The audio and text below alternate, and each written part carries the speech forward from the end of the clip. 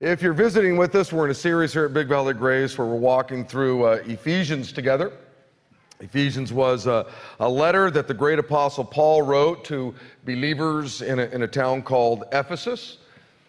He would have written the letter, as I've told you, almost every weekend, and he would have sent that letter off. That letter would have arrived. The pastor of that church would have opened it up. He would have read it and thought, wow, what a great, encouraging letter. And I'm sure there was a moment when he gathered the church together. Obviously wasn't in a building like this.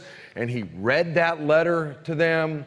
And I'm sure there were probably weeks upon weeks upon weeks where that pastor probably kept reading that letter, going through that letter. And we're doing the exact same thing. Paul wrote that letter about 30 years after the death, burial, and resurrection of Jesus Christ. And here we are 2,000 years later, and we're reading that letter too. And we're going through that letter also. And so far, we've looked at 10 weighty truths.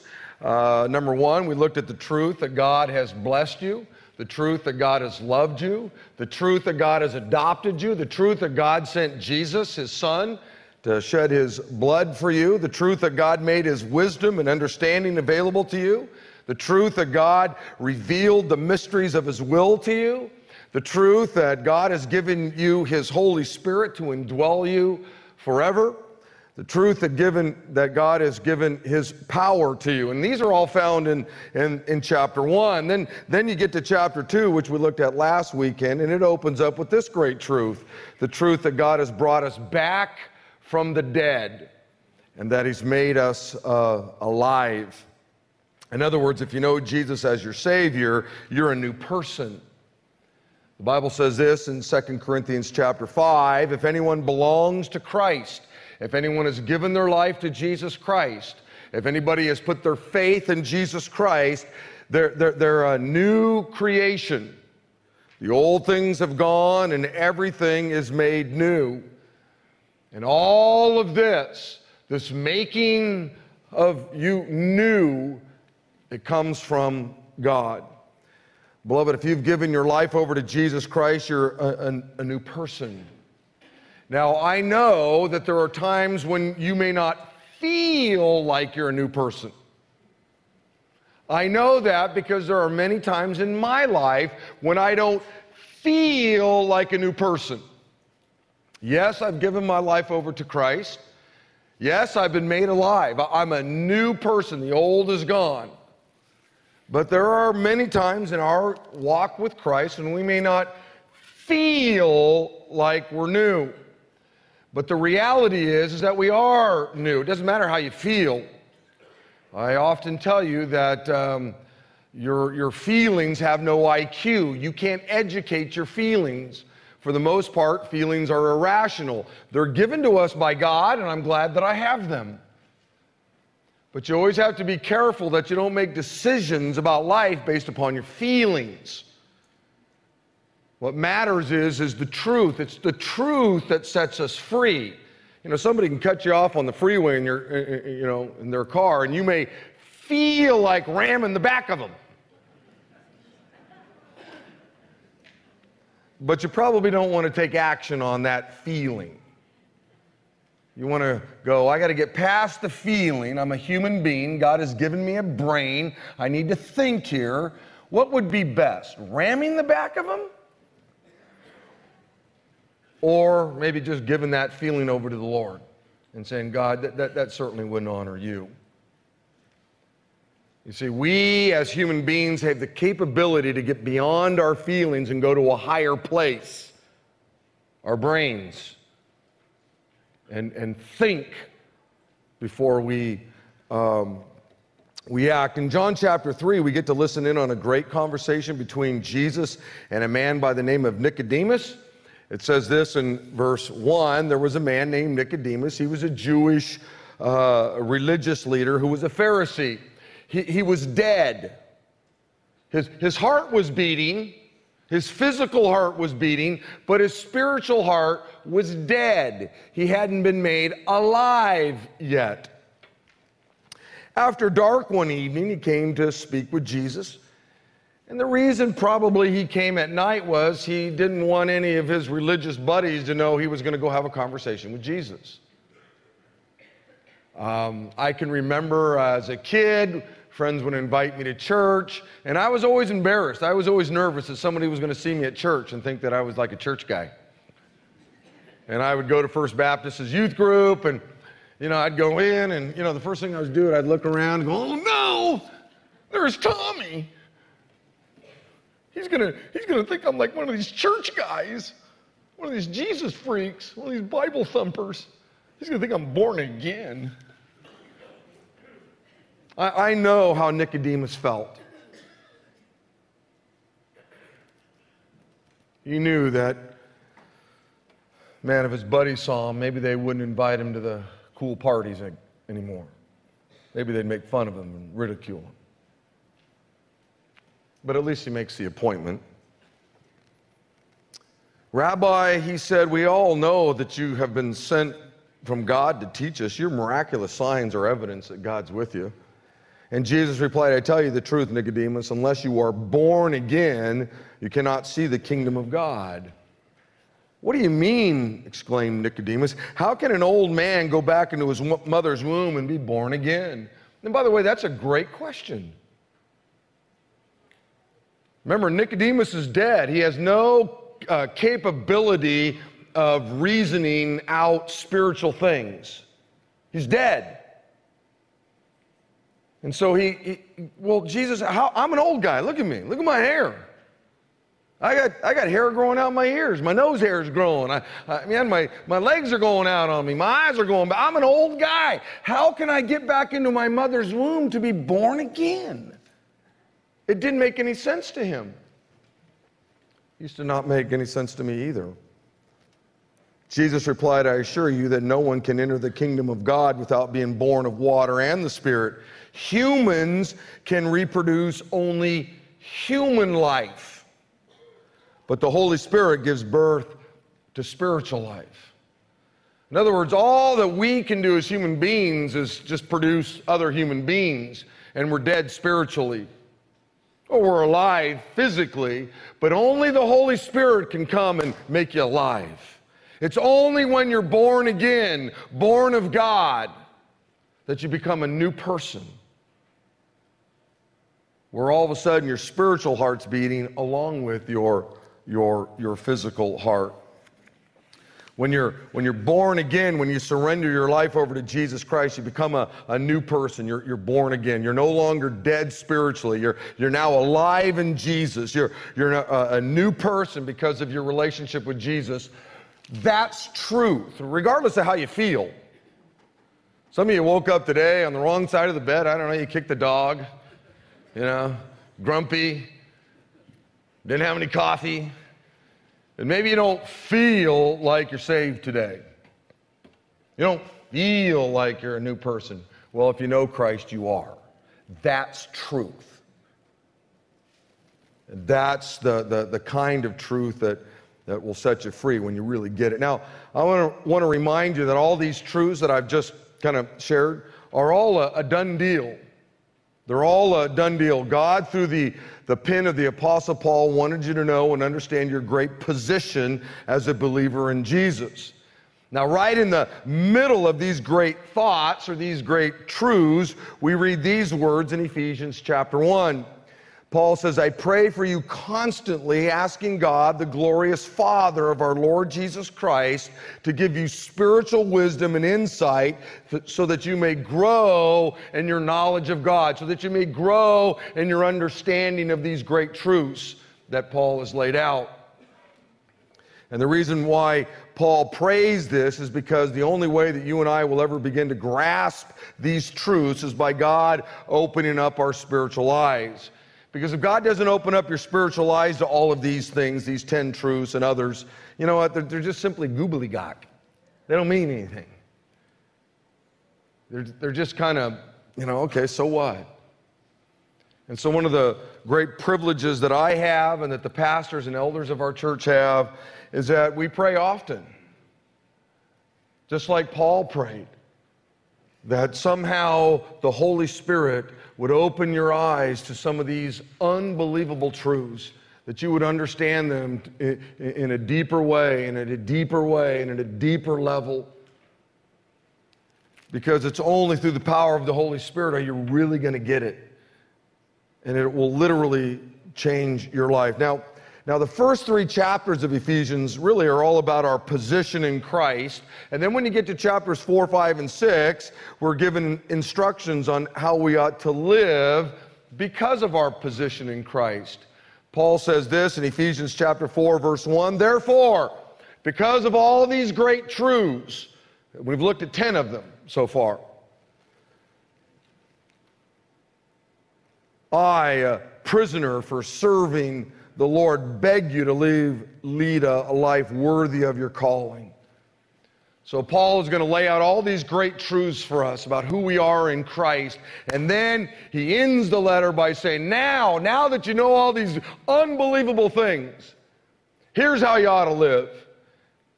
In fact, Paul says, "I beg you." The great apostle is begging the Christians to live honorable lives, God-honoring lives. Another way of looking at it is like this. Ephesians chapters 1, 2, and 3 tell us all about the car, and Ephesians 4, 5, and 6 are the roadmap for the car. You know, how and where and all that kind of stuff the car ought to go and all of that. And I look forward to exploring these chapters in the future if God doesn't come back. Now, today we're going to look at Ephesians chapter 2, verses 8, 9, and 10. And I was thinking back on my Christian life, and obviously, you know, the first verse I ever memorized as a Christian was John 3:16. Probably that's true for most of you that know the Lord. But Ephesians 2, 8, and 9, 10 were certainly right up there. They were certainly probably the first, verses I ever memorized as a follower of Christ. It says this: God saved you, God made you alive by His grace when you believed. And you can't take credit for this. This is a gift from God. Salvation is not a reward for the good things that we've done so that no one can boast about it. For we are God's masterpiece. He has created us anew in Christ Jesus so that we can do the good things that He planned for us long ago. And I want you to know that these verses are just loaded with truth. And there's no way in one, message here I'm going to unpack it all. But they do tell us a lot about us. This past week, I made it very personal. They tell me a lot about me and my life. They tell us about how this new life happens, how we're made alive. They tell me how I was made alive when I was dead. They tell us how we went from being dead to alive. And the first thing that I want to do is point out this. Number one, a person is saved from the consequences of their sin. They're made alive by God's grace and God's grace alone. Verse 8 says, God saved you by His grace when you believed, and you can't take credit for this. This is a gift of God. In other words, my sins were forgiven not because of anything I did. My sins were forgiven simply because of God's graciousness. I'm not going to heaven because of anything I did. I'm going to heaven simply because God is gracious. I wasn't made alive because of anything I did. I was made alive when I was dead simply because God is gracious. The Bible says this in Psalm 86. It's one of the great verses that kind of give us a thought about God, who He is. Very descriptive verse. But you, O Lord, are a compassionate God. You're a gracious God. You're a God that's slow to anger. You're a God that's abounding in love, abounding in faithfulness. That's a beautiful description of God. God is a gracious God. We're told throughout the Scriptures that God is gracious. He's a God of grace, but what exactly is grace? What does it mean? Well, I've told you on a lot of different occasions that the word grace is without a doubt one of the most beautiful words in all of the Bible. It's certainly one of the most complex words. I did a whole series on it, and the whole series just, even just scratched the surface of how beautiful a word grace is, but also how complex a word it is. And we see the word grace, or the concept of grace, all throughout the Bible. So what does it mean? Well, there's a famous acrostic that I think helps us understand grace. It's a pretty good one, and it goes like this: grace is God's riches at Christ's expense. Most of you have probably seen that, and I think that's pretty good. God's riches at Christ's expense. All of these great truths that God talks about me are just simply His riches, God's riches. And I got them at Christ's expense. That's it. Period. One theologian said this. He said the word grace means favor or kindness shown without regard to the worth or merit of the one who receives it, and in spite of that, of what that person deserves. And as I said, I thought a lot about my own life. The last thing that I deserved was God's favor. The last thing that I deserved was God's kindness or God's mercy. There was a time in my life when I didn't believe in God. There was a time in my life when I used God's name in vain. All the time. There was a time in my life when I mocked people who went to church. There was a time in my life when I rebelled against the things of God. I didn't care what God had to say about life. There was a time in my life when I rebelled against God to the degree that I was worshiping other things other than God. Now, I didn't have a little, Buddha set up. There wasn't that kind of thing, but obviously there were things in my life that I worshiped. There was a time in my life when I was just dead in my sin. And what God should have done was He should have just wiped me off the planet.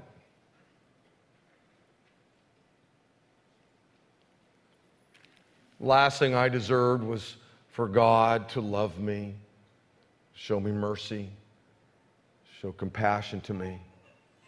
That's the last thing I deserved. I knew I was a bad person. Oh, there were people that were much worse than me. I wasn't Charlie Manson, and I wasn't, Hitler. I wasn't, but trust me, I had never murdered anybody. Certainly thought about it a lot. But I knew I was evil. I was wretched.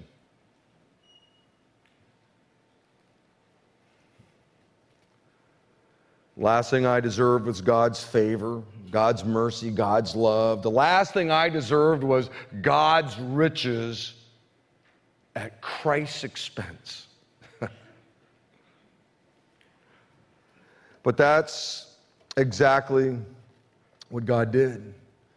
He freely extended grace to me. He freely extended His mercy to me. He freely extended His compassion to me, His forgiveness to me, His love to me. Romans chapter 5 says this: when we were utterly helpless, when I was utterly helpless, I was helpless. Christ came at just the right time when He died for us sinners. Now, most people would not be willing to die for an upright person, though someone might perhaps be willing to die for a person who is especially good. But God showed His great love for us by sending Christ to die for us while we were still sinners. We were losers. We were evil.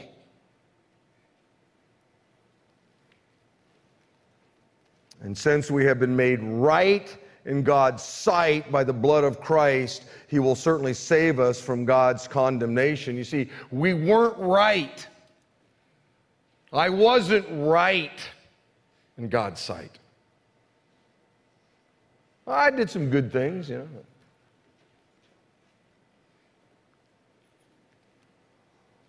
but I wasn't right. For since our friendship with God was restored, which means we weren't friends with God, by the death of His Son while we were still enemies, will we certainly be saved through the life of His Son? So now we can rejoice in our wonderful new relationship with God because our Lord Jesus Christ has made us friends of God. It had nothing to do with me. It had nothing to do with anything I did. It was all God's riches at Christ's expense. Beloved, the reason I'm saved and going to heaven has nothing to do with me. I couldn't do anything to make God owe me heaven. I couldn't do anything to live up to God's standard, which is perfection.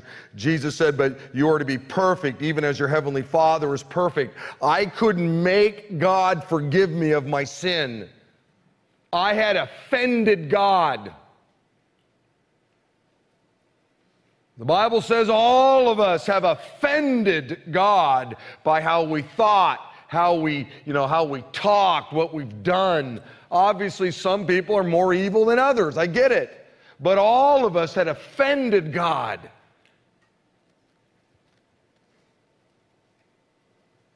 The Bible says this in Titus chapter 3, once we too were foolish and disobedient. We were misled and became slaves to many lusts and pleasures. Our lives were full of evil and envy, and we hated each other. But when God our Savior revealed His kindness and love, He saved us not because of the righteous things that we have done, not because we came to church, not because we gave an offering, not because we did a bunch of good things, not because we became Eagle Scouts or whatever. There wasn't anything we did. It was simply because of His mercy. He washed away our sins, giving us a new birth and a new life. We were made alive when we were dead. How? Simply through the Holy Spirit. We became new. We're a new creature, new creation. Beloved, grace is at the very heart of your relationship with God. It's at the very heart of your faith or your belief in God. And I believe that the greater your understanding of grace, the greater and deeper and richer your relationship with God will be.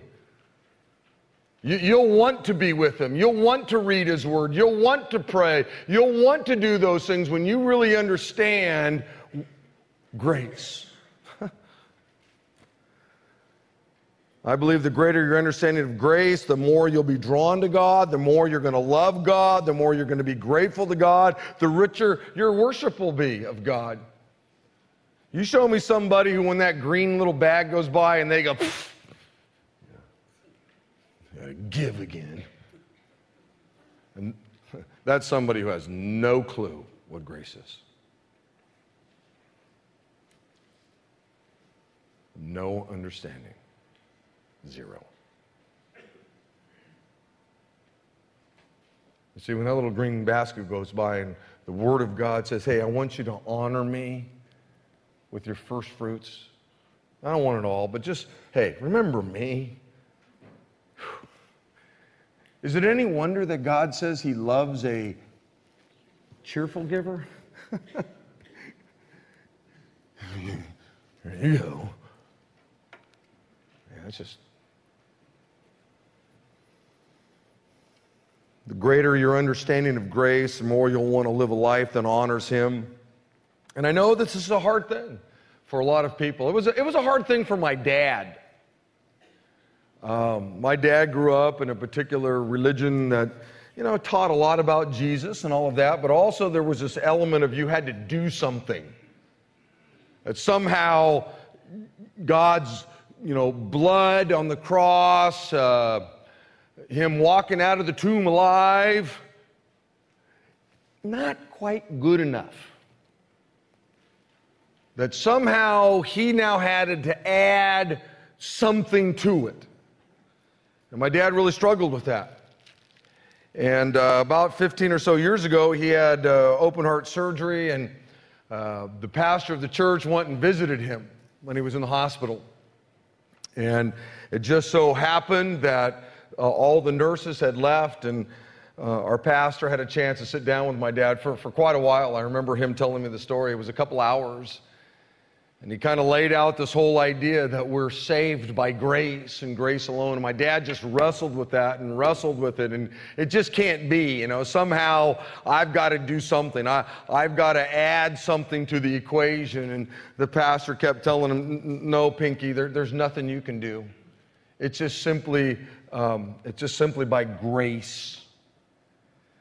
And there came a moment after a lot of spiritual warfare, I'm sure, in that hospital room, that my dad kind of grasped the concept. It was, a few months later, we were in a pool in our old worship pastor's backyard, Daryl Cummings, and here's the first picture of my dad's in the pool, and going to be baptized. The second picture shows him going under the water, and then the third picture is coming up as a demonstration to this new life. Now, Pastor told me, hey, your dad is going to struggle with this concept of grace till the day he meets the Lord. It's not like, hey, it's all different, in 1-2 hour meeting. And certainly he did. But he came to grips with it to some level, that we're simply saved by grace and grace alone. And now that photo, I actually have those 3 photos in my office, and they mean a lot to me today, especially. My dad is in hospice care, and I could get a phone call right now saying that he has taken his last breath here on planet Earth. And I know what will happen when he takes his last breath. As D.L. Moody said, if you ever get a report that I've died, it isn't true, it's a lie. I'm more alive at that moment than I've ever been. And, that'll be the case with my father. He doesn't have much time left on this planet, but death is still the great enemy. It's painful.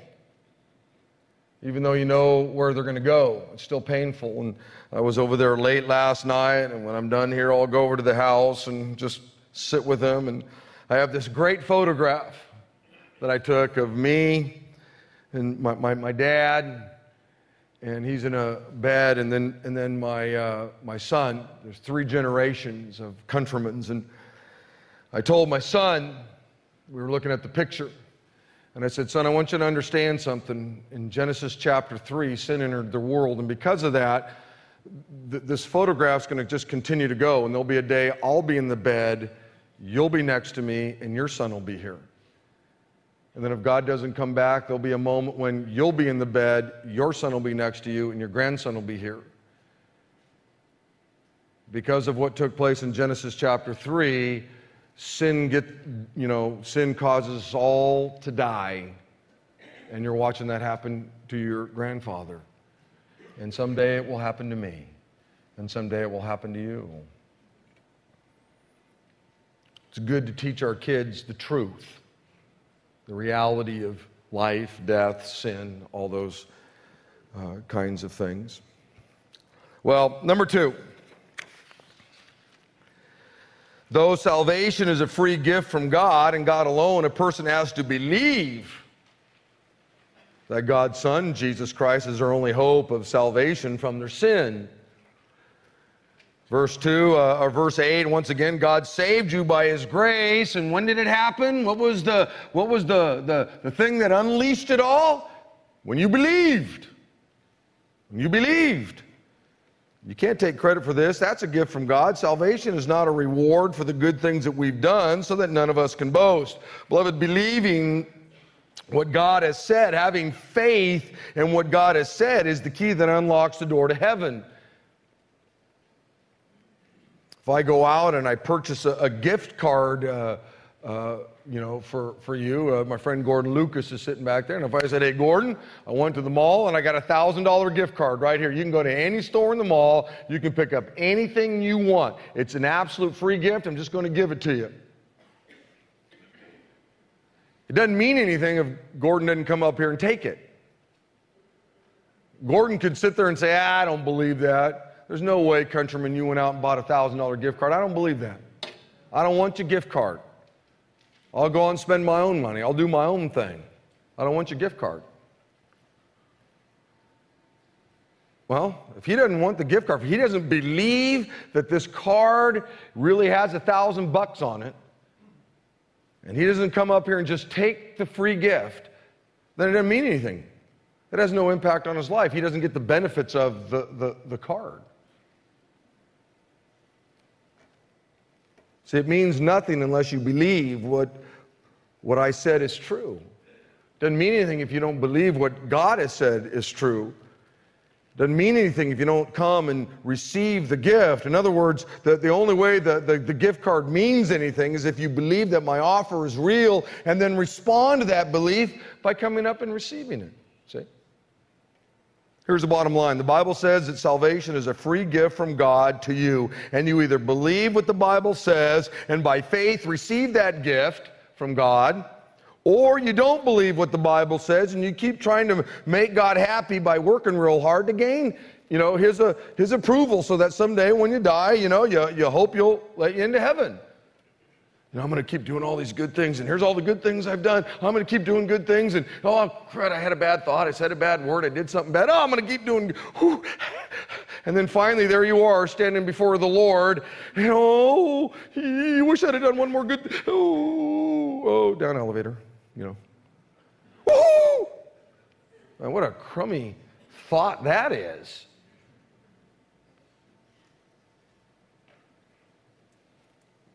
I want everybody to look at those last 6 words of verse 9, so that no one can boast. You see that? If you could do good works to get into heaven, if all you had to do was be a good person or do a bunch of good things in this life to get into heaven, you could boast about what you did to get there. So you could brag about all the good things you did to earn heaven when you finally got there. I just could imagine, we're all in heaven, I see my friend Rick Hanks. Hey, Ricky, woo, we're in heaven. What'd you do to get here?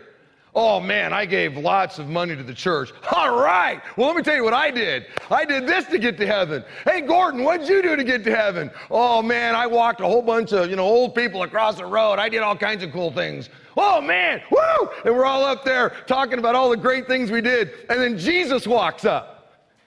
Hey, guys, what's going on? Oh, we're just talking about all the great things we did to get into heaven. See, isn't that weird?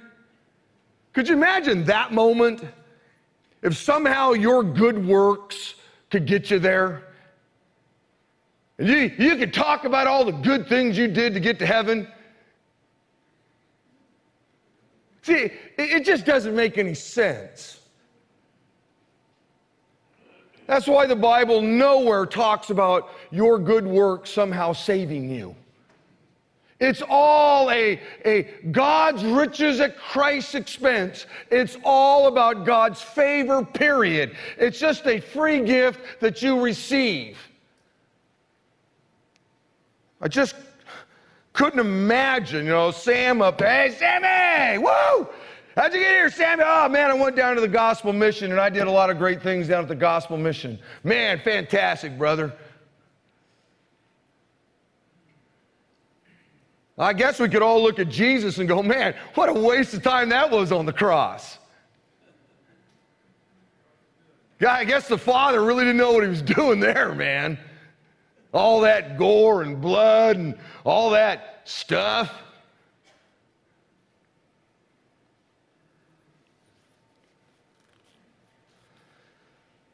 Let me just tell you, beloved, and I know most of you get this. I will go as far as to say that it's blasphemous to think that somehow you could do something to get yourself into heaven. I think it's blasphemous if you try to add anything to what Jesus did.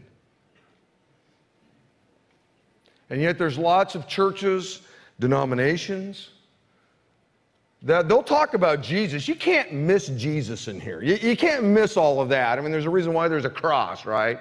There's a reason why we celebrate Christmas and Easter. Those are big moments. Somehow God invades humanity, right? And then dies and rises again. But somehow they come along then and they add this element of you now have something to play. You have a role to play. You got to be good. That's just really, really evil. Evil. I've had many conversations with some pastors in our town that believe that. They're evil. They're evil. It's almost like I need to go home and take a shower when I'm done. There's evil. And they got a church, and they got a pulpit. They even have this Bible. Got choirs, sing songs, take an offering. Got missionaries. They're evil. You're simply going to be in heaven someday because of what Jesus Christ did. Period. Now you got to receive that by faith. If you don't receive it, you don't want the gift, and God says, okay, then you don't get the gift. He's not going to force you to take the gift if you don't want it.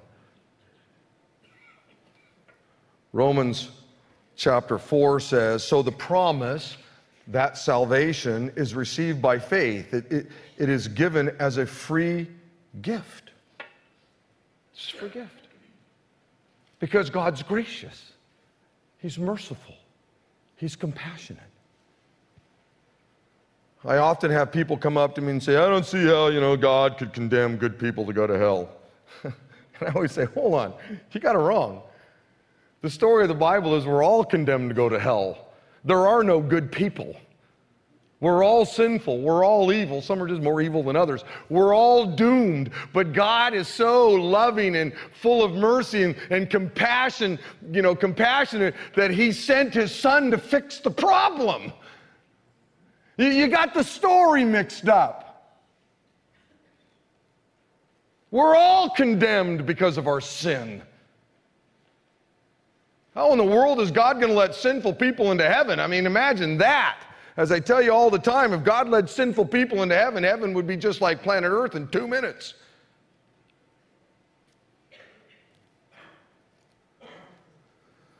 Now, I want to bring your attention to something that I've always thought was interesting, and I guarantee you probably had never heard a preacher say this. After Jesus died and was resurrected, okay, he now is in his new glorified body. He has an encounter with lots of people, but there was one encounter that he has in John chapter 20 with one of his disciples named Thomas. Jesus has showed up, and all the disciples got to see Jesus. They all go to Thomas and say, Thomas, we've seen the Lord. And Thomas says, man, I wasn't there, and I don't believe it unless I see it. I want to see the guy. I want to put my hand, my finger in his hole, in his side and all that. I don't believe. It says this in John 20. Thomas, called Didymus, who was one of the 12, was not with them when they saw Jesus. The other followers kept telling Thomas, we saw the Lord, but Thomas said, I will not believe it until I see the nail marks in his hands and put my finger where the nails were and put my hand into his side where they jammed him with the spear. A week later, the followers were at the house again, and Thomas was with them. The doors were locked, but Jesus came in and stood right there with them. In other words, he's in his new glorified body. He said, peace be with you. Then he said to Thomas, put your finger here and look at my hands. Put your hands here in my side. Stop, being an unbeliever and believe. Okay? Here's something I guarantee you most of you, probably all of you, never thought about. Jesus is in his new glorified body. Why does he still have holes in his hands? Why does he still have a hole in his side? Why does he still have the wound on his foot or his ankles, his feet? He told Thomas, hey, Thomas, here I am. I've been resurrected. Here's my new glorified body. There it is, Thomas. Go ahead. You can put your finger in there now. So the wounds were still there. Why? Let me tell you what I think. I think when you get to heaven, when I get to heaven, we're going to see the Lord. He's still going to have those wounds. I think it's because he doesn't want you to ever forget how you got there.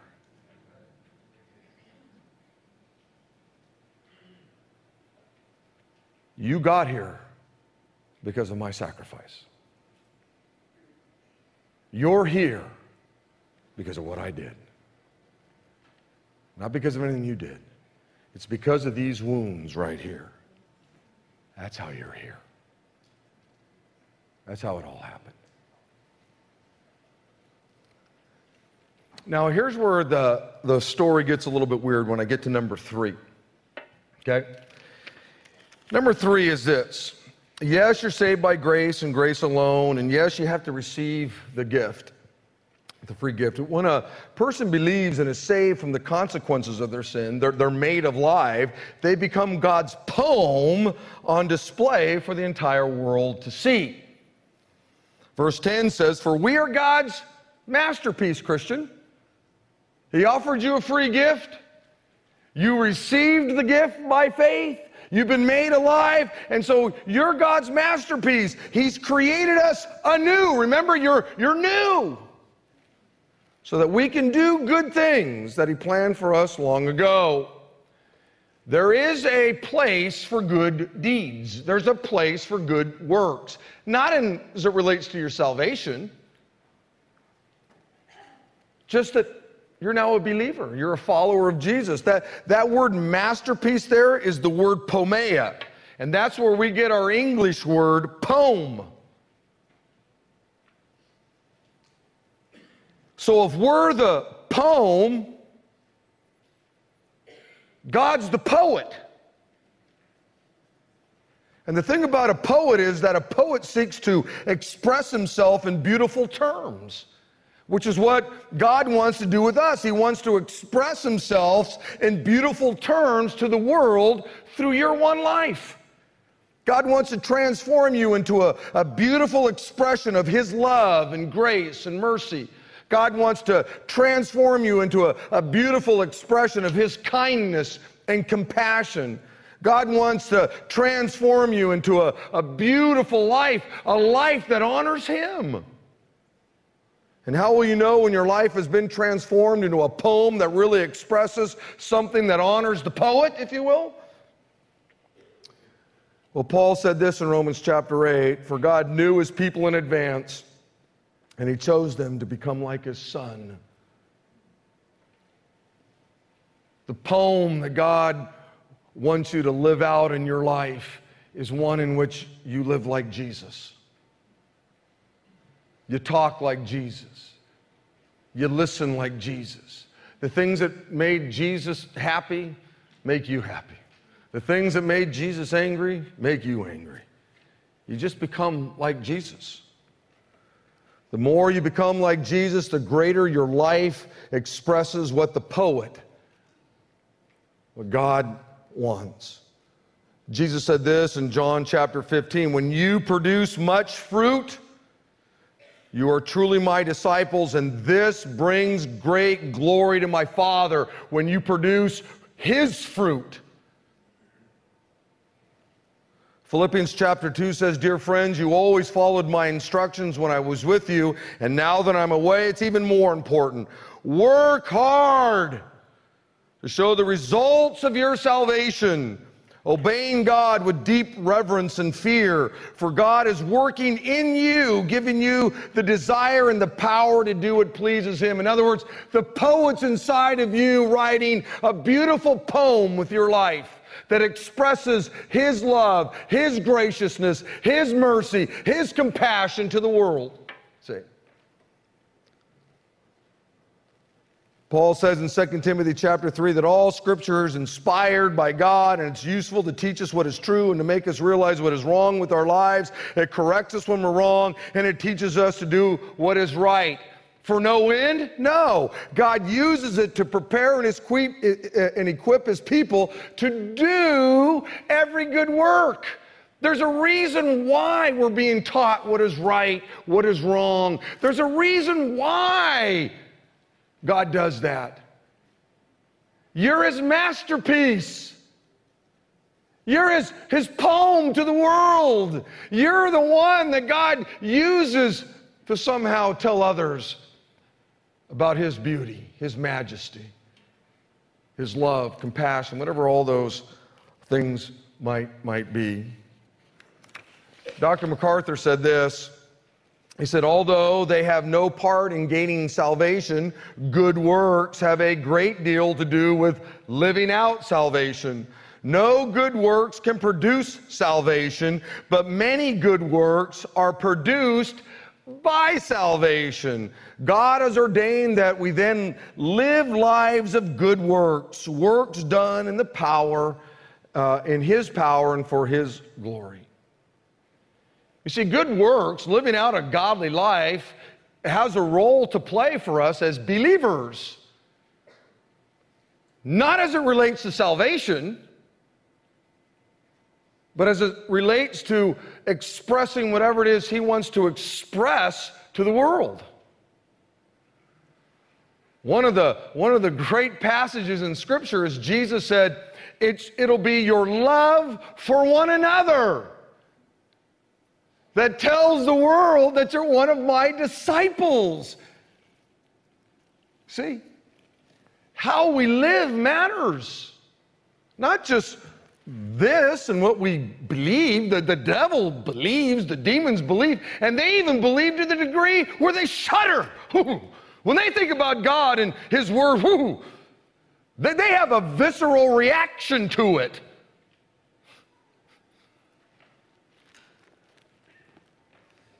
I have met a lot of believers that don't even shudder when they think about the Word of God.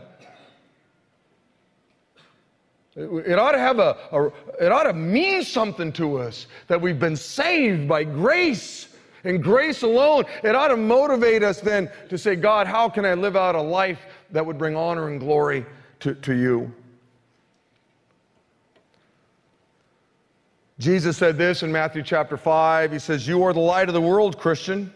Like a city on a hilltop that can't be hidden. No one lights a lamp and then puts it under a basket. That'd be stupid. Instead, a lamp is placed on a stand where it gives light to everyone in the house. In the same way, let your good deeds, let the poem of your life shine out for all to see, so that everyone will praise your Father in heaven. You see? God wants to use us. One of our great presidents, George Bush, says that, use this expression, 1,000 points of light. Remember that?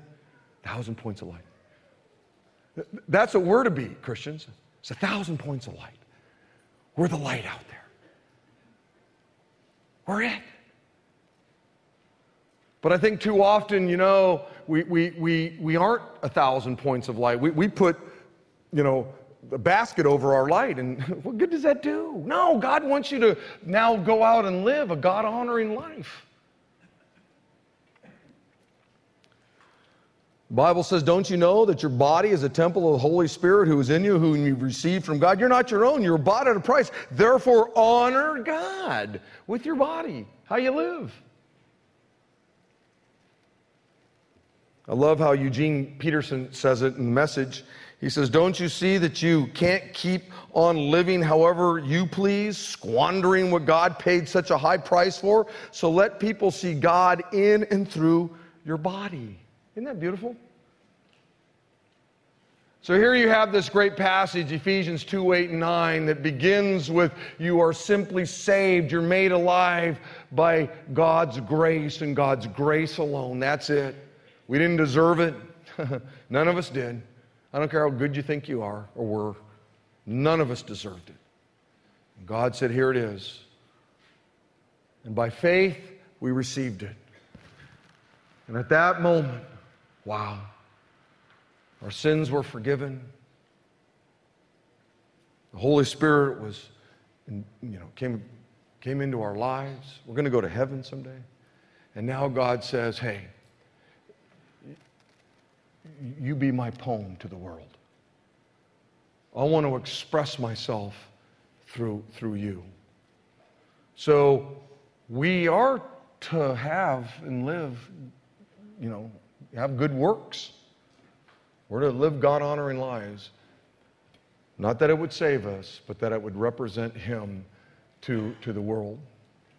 Over in the venue, I want you to stand. Everybody here stand, and I just want you to close your eyes for just a second. And don't pray. I just want you to be quiet and be alone for a moment. Don't worry about your spouse or anybody who's standing next to you or whatever. And I'll end maybe by asking you a question just in this quiet moment. What does the poem of your life express to the world?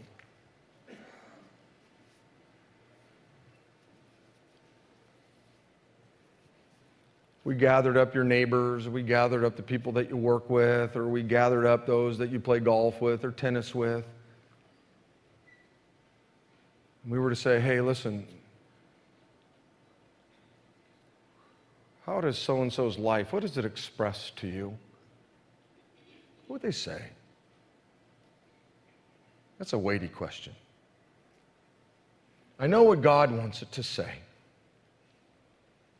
And you do too. And I know most of you just live unbelievably beautiful, godly lives.